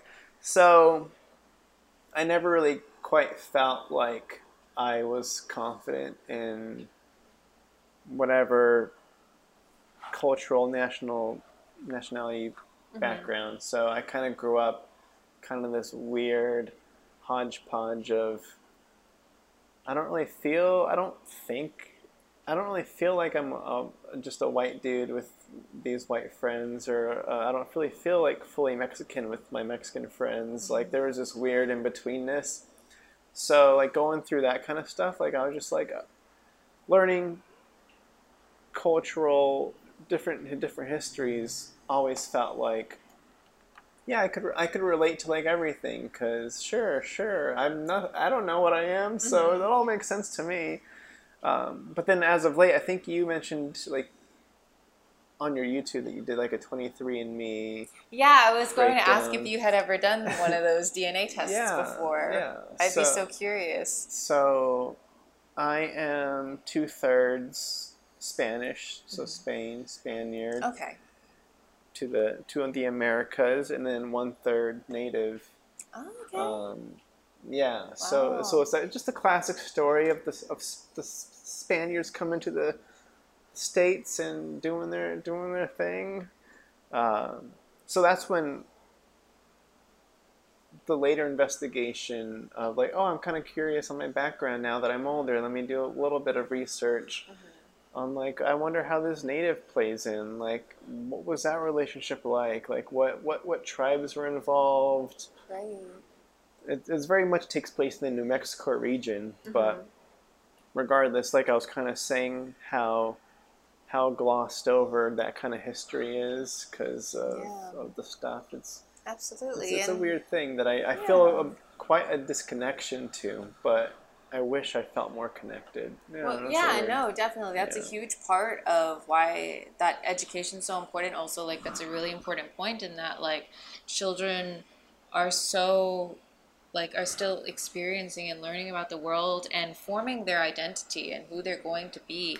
And I just completely agree that if we do that early and, like, give them, like, just even open the door for them to learn about It's like, those hey, aspects of this their thing identity. exists. Yeah, exactly. Yeah. Then, like, they can form a stronger identity as they get older and have the confidence and community in that. So, yeah, absolutely. No, that's so interesting. I'm glad that you took the test. I was really curious if you had taken the test when you were saying that you weren't sure, just because um, I feel like people's results are so just like, I don't know, like, what was your reaction to seeing that results? Like, just, I don't know. yeah, were you just kind of. I don't know. It was just like, oh, great. At least I have an answer. Yeah, yeah. But I didn't. I don't know. It doesn't. To me, it doesn't feel too. Like I said, I'm so disconnected. I feel so disconnected to it, from it. You don't disconnect to. You disconnect from. Yeah. That it feels quite similar to like a horoscope reading or something. It's like, oh, what month, or like, what's your, the. It's like, okay, great. At least I have an answer for people when they ask. Right. But I don't let it affect. I don't. It doesn't quite. I don't feel like it has too much play on how I dictate my personality, even though it may be the very definition of who I am. No, I don't know. I mean, It's like, a weird thing. It's yeah. weird. I mean, everyone has different relationships with, like, their ethnic identity and everything, and, like, Yeah. that's just yours. Like, I was Sure. gonna say there's nothing right or wrong with any of it. Yeah. Yeah. Great. Anything?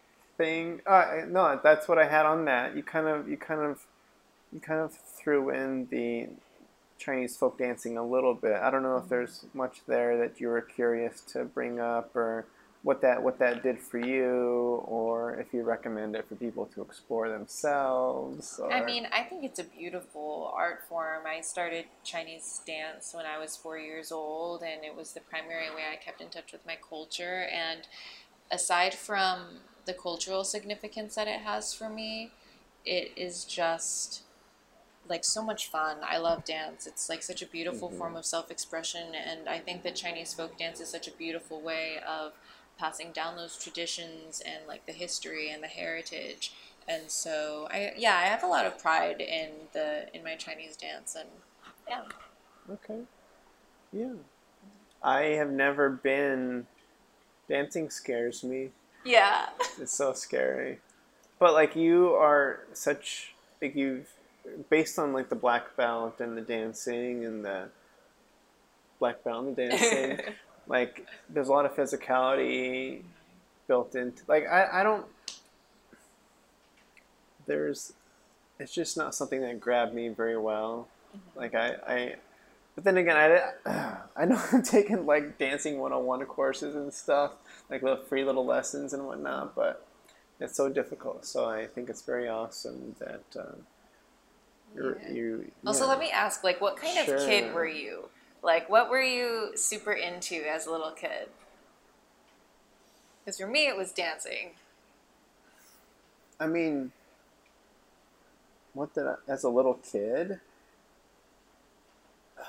I know I was big. So when you say little, you're talking like Just like in your toddler. childhood, or just like in your childhood, even like, I don't know, kids have such like my brother was very into marine life when he was young. Like I'm talking about like 0 to 10, like when you were like in those formative years of this, like what were your interests? Okay, it was great. Okay, so that's most of that time I was still living in New Mexico, very tiny town.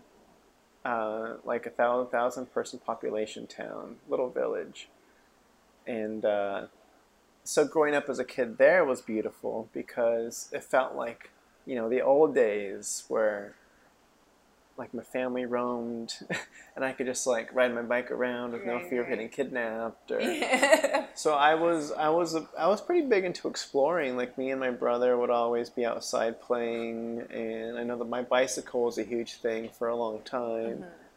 I felt like, I don't know, like the basic stuff, like I always felt very creative with like building things and digging holes and playing in the dirt and having my stuffed animals and giving them personalities and playing with those and doing Legos and that kind of stuff. Well, see, that makes sense to me. Like just creation. like, yeah, exactly. That makes sense to me as far as just like what you're doing now. I don't know. I'm always so curious because my fiance was like very into history and knights and like medieval and time periods and stuff, but he also like really liked like wanted to be a pastry chef when he was really little, and like now he's a chef. And so it's just like the different things that I'm just always curious, like what people are very, and my brother is the complete opposite. Like I told you, he was very into marine life, and now he's like very like he's in the education sphere and speaks like so many different languages, and like is into linguistics, wants to get his PhD, like is very into like education resources and providing those for people. So it's just like, I don't know, some people are just completely opposite of what they end up doing, and so it sounds like yours were kind of compatible. You find your way back to, I mean, that's the thing about being a kid is you're just exploring and you're figuring stuff out, but you kind of have an idea of what you like to do. So that's like, I remember in my early 20s, finally having the freedom to be like, to explore yourself a little bit more. I was like, great, let me bake all these cakes and eat all these cookies, because you know what? My parents can't tell me not to anymore. And then you gain a bunch of weight, and then it happens to the best of us. So, I thought you were going to ask about personality. Well, both. I'm curious about both now. Well, what about you? Okay, me. Because you kind of mentioned like how acting in high school, I don't know when you jumped into it. In youth high theater, school, like that kind of helped bring out you. Yeah, I was real quiet before. Like, I would not talk in class, would not participate. But really shy. But somehow you found the courage to jump into theater in high school, or sooner, junior high. I don't know. It was high school. Okay. Because I wanted to be an actor first. Oh yeah. Kind of similar to you as a writer, where it's like, well. Oh, so we're opposite each other. Yeah. So. But my personality was, I was always like the quietest, shyest. Like, I'm just an observer type. So I like to watch people and observe things, and I'll speak when I have something to say. But like, I always had difficulty kind of being an outgoing type. Or like, that just wasn't me. I'm super introverted. And it took me to like, I like to say until I was like 23, until I really kind of started finally budding and flowering. That's not the right word at all. Blossoming. Yeah, I took an acting 101 class in my last semester of college that kind of helped to re-spark the creativity. Because I went there for engineering. And wow. So I got my bachelor's in mining engineering specifically. Oh my goodness. And but yeah, I took acting 101 because I was tired of all the math and science, and I'm like, you know what, I need a creative switch. And here I am. So I don't know. Yeah. But yeah, super. Yeah, I couldn't. Yeah, acting. Crazy. It's crazy. No, I don't like it. I tried it. And it definitely helped, like doing improv classes and like all that. Improv is scary though. No, it is. Like, I say that as an, like, improv is terrifying. Which is exactly why you want to attack it. Exactly. Because it's so scary. Right. No. Yeah. That's a very good way to live your life. Yeah, for absolutely. sure. So yeah, it was a lot of work. I'm still. Well, if you put me in if I'm in the director chair, I can be like, I'm kind of the central hub, and I want to set a tone, and I'm still like more of a quiet director, very like personal. Let's get in this talk, right. versus like the boasty, putting on a show guy. Mm-hmm. But if I'm a script supervisor, I'm just like in the shadows, lurking, being quiet, and speaking up only when I've got something pivotal to say, usually. So, yeah. And then you mentioned that you were shy before. Yes. Quiet. Yeah. Do you still consider yourself to default to that, or have you do you have a new, yes. Yeah. It's kind of, so I took the Myers-Briggs personality test because I was really curious about that, because I was I was always performing from when I was little. Like I would compete in martial arts, I would dance, but in school and socially, I just did not have the confidence. I was not confident in myself at all throughout elementary or middle school. And I think that in high school, I very much found my people, found my voice. My theater teacher was so instrumental in helping me gain that confidence to be like, no, I have something unique to offer. I can do this. And so all of that happened, and then I went to college, just further honing my acting education. And then the Pacific Miss Asian American pageant was also super instrumental in me finding my voice, finding the things that I'm passionate about, finding the things about myself that are unique and that I can be confident in enough to enter and feel like I have a chance of winning this pageant. And then when I did, that was the biggest confidence boost. It was just I did it, wow. And then I never did another pageant after that. Okay. But I think that was just so huge in me. I went to so many events and spoke to so many people and delivered so many speeches and emceed and hosted and did all of this stuff in the public eye. And then it was just so funny. I don't know if you felt your personality change at all during the pandemic, but during the pandemic I just very much reverted back to that homebody. I never want to go anywhere.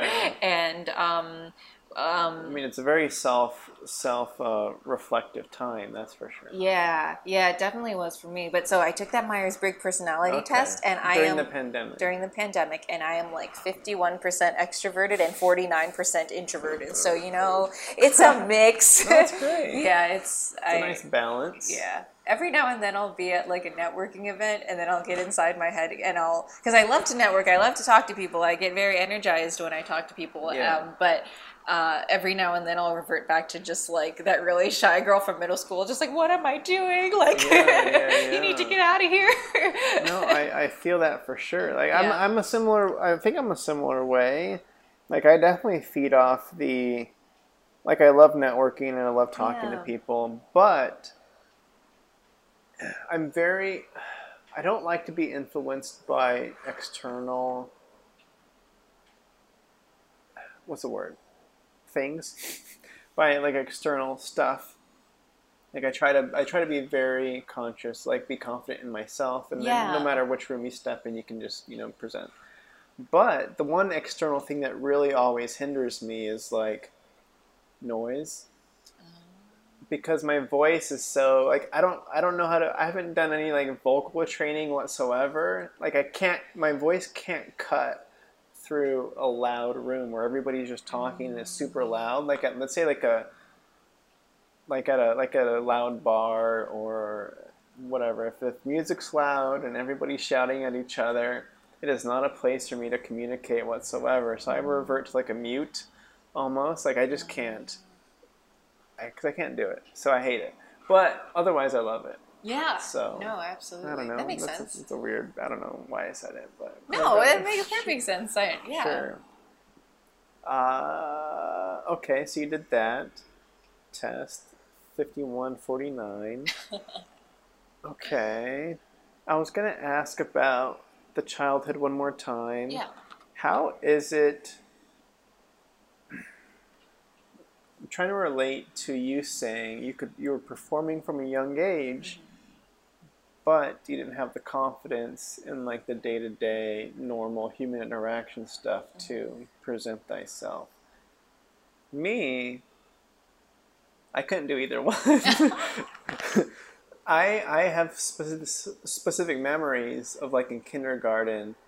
There's like this, I think it was like kindergarten graduation or something, where we all lined up alphabetically, and my last name is V, so I'm at the end of the line, and we had coordinating a thing for the parents where like everybody has a line to sing throughout this song.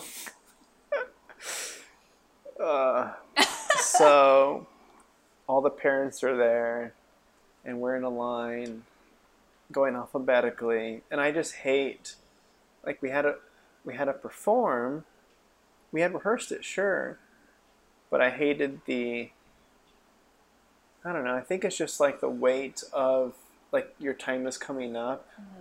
Like even like in track and field, like I did track in high school for a couple of years, and I hate being on the blocks waiting for the gun to go off. Right. Like I hate the anticipation of it's time to go. Oh, that's always the worst part. It's just like it hurts. And like in kindergarten, when that time was coming, I was like, my time is coming up. Oh, one person. By the time it came to me, I think I just cried. Oh. I didn't even sing my line. I just broke under the pressure, cried. Oh. And then my parents had to like take me to the bathroom or something. Whatever happened. But so I'm kind of scarred in like the performance. I've worked through it. Don't worry. Don't worry. Oh, but I'm just imagining you as a little kid. I hate it when little kids are sad or get nervous. Yeah. Oh. So it's just something we have to work through. But that's how it was for me. So I couldn't imagine having to perform the dance or compete in front of an audience or whatever you had to do. But how did it feel to perform? What, did it just not feel like a performance, or how did that go? I mean, I think I just started at such a young age that it just didn't really faze me anymore. Like I don't really get like, because I still get butterflies for sure. Like I still feel that anticipation. But I don't really get stage fright the way a lot of other people like describe getting stage fright, you know, and just like I started so young that's not really, I don't know, I'm not nervous being in front of a crowd. Like I think that it's fun in a lot of ways, and like still feel those butterflies, like still feel the anticipation of like I'm about to do something, you know. But when I get out there, I'm like has it transformed? Because I could say, like, I'm projecting onto you a little bit here, but has it transformed from like fear to excitement? Yeah, in a way where it's the same kind of feeling, but it feels good now. Yeah, definitely. Well, it's like so much of performance is self-expression, and so like I just get such a like wonderful rush of like this is like where I feel so comfortable, and this is like where I feel so in my element of like of dancing and like performing and like competing in martial arts. It's just like this is what I do, you know. And I don't know if you get into a similar thing when you're writing or directing, with just like where you're in that zone. I love it. And you're, that's how I feel when I'm on stage. It's like, it's not even so much fear. I don't think I ever really, or maybe if I did feel that fear, it was like so young and I don't really remember it. But yeah, you just get in that zone and I'm just like, okay, this is what I'm like, I do. This is like what I'm passionate about. Like I'm super excited about it. So yeah, it's the best feeling. Yeah. Do you feel that more when you're directing or writing, or like do you find like one aspect that you really feel it? It's definitely, I mean, just being on set in general, I feel that it doesn't matter what position I'm in, because like we're kind of saying, I have the capability of, I'm just a fan of being a support player too when it comes down to it. So whether I'm the guy directing and leading the show and setting the tone, or I'm just a support player, I'm still, because the thing that I kind of have pinpointed it down to, that's not the, I don't know, is the living in the moment aspect of being on set, or like being on the stage. I'm sure like you're in that. You're in the moment, you're there to do a thing, and you're only paying attention to what's happening in front of you, ideally. So when I'm on set, whether it's directing or script supervising, the only thing that's important is like the right now what's happening is the biggest thing that matters. Being here. So just whenever you can get into that zone, it feels great and feels very definitely. happy. So Yeah. I don't know. Absolutely. Directing, it's how it feels the whole time. Yeah. So it's always trying to get back to that. Right. No, I agree. Same here. Yeah. Great. Well, we're in a good place for that. So Yes. yeah. Well, that's pretty much all I got. Yeah. No, much it. thank you so much for having me. This has been a really good conversation, and I feel like we've touched on a lot of different things here. Yeah. So yeah, thanks again for coming out. Thanks for being a part. Last question, very simple. If people want to follow you on your journey or keep in touch or whatever, not keep in touch, but like follow you, where can people find you? Yeah, I am on Facebook and Instagram. My Instagram username is @KiraOmans, so KiraOmans. And on Facebook, you can look me up as well. I'm also on YouTube, as you've mentioned, and yeah. Yeah, some great stuff on there. Thank you. Thank you. Yeah, I enjoyed going through your VO reel. That was kind of cool. So there's like quite the variety, quite the range. Oh, on thank that. you. That was kind of cool. Thanks, I appreciate that. Yeah. All right. Well, how do I end these? Bye.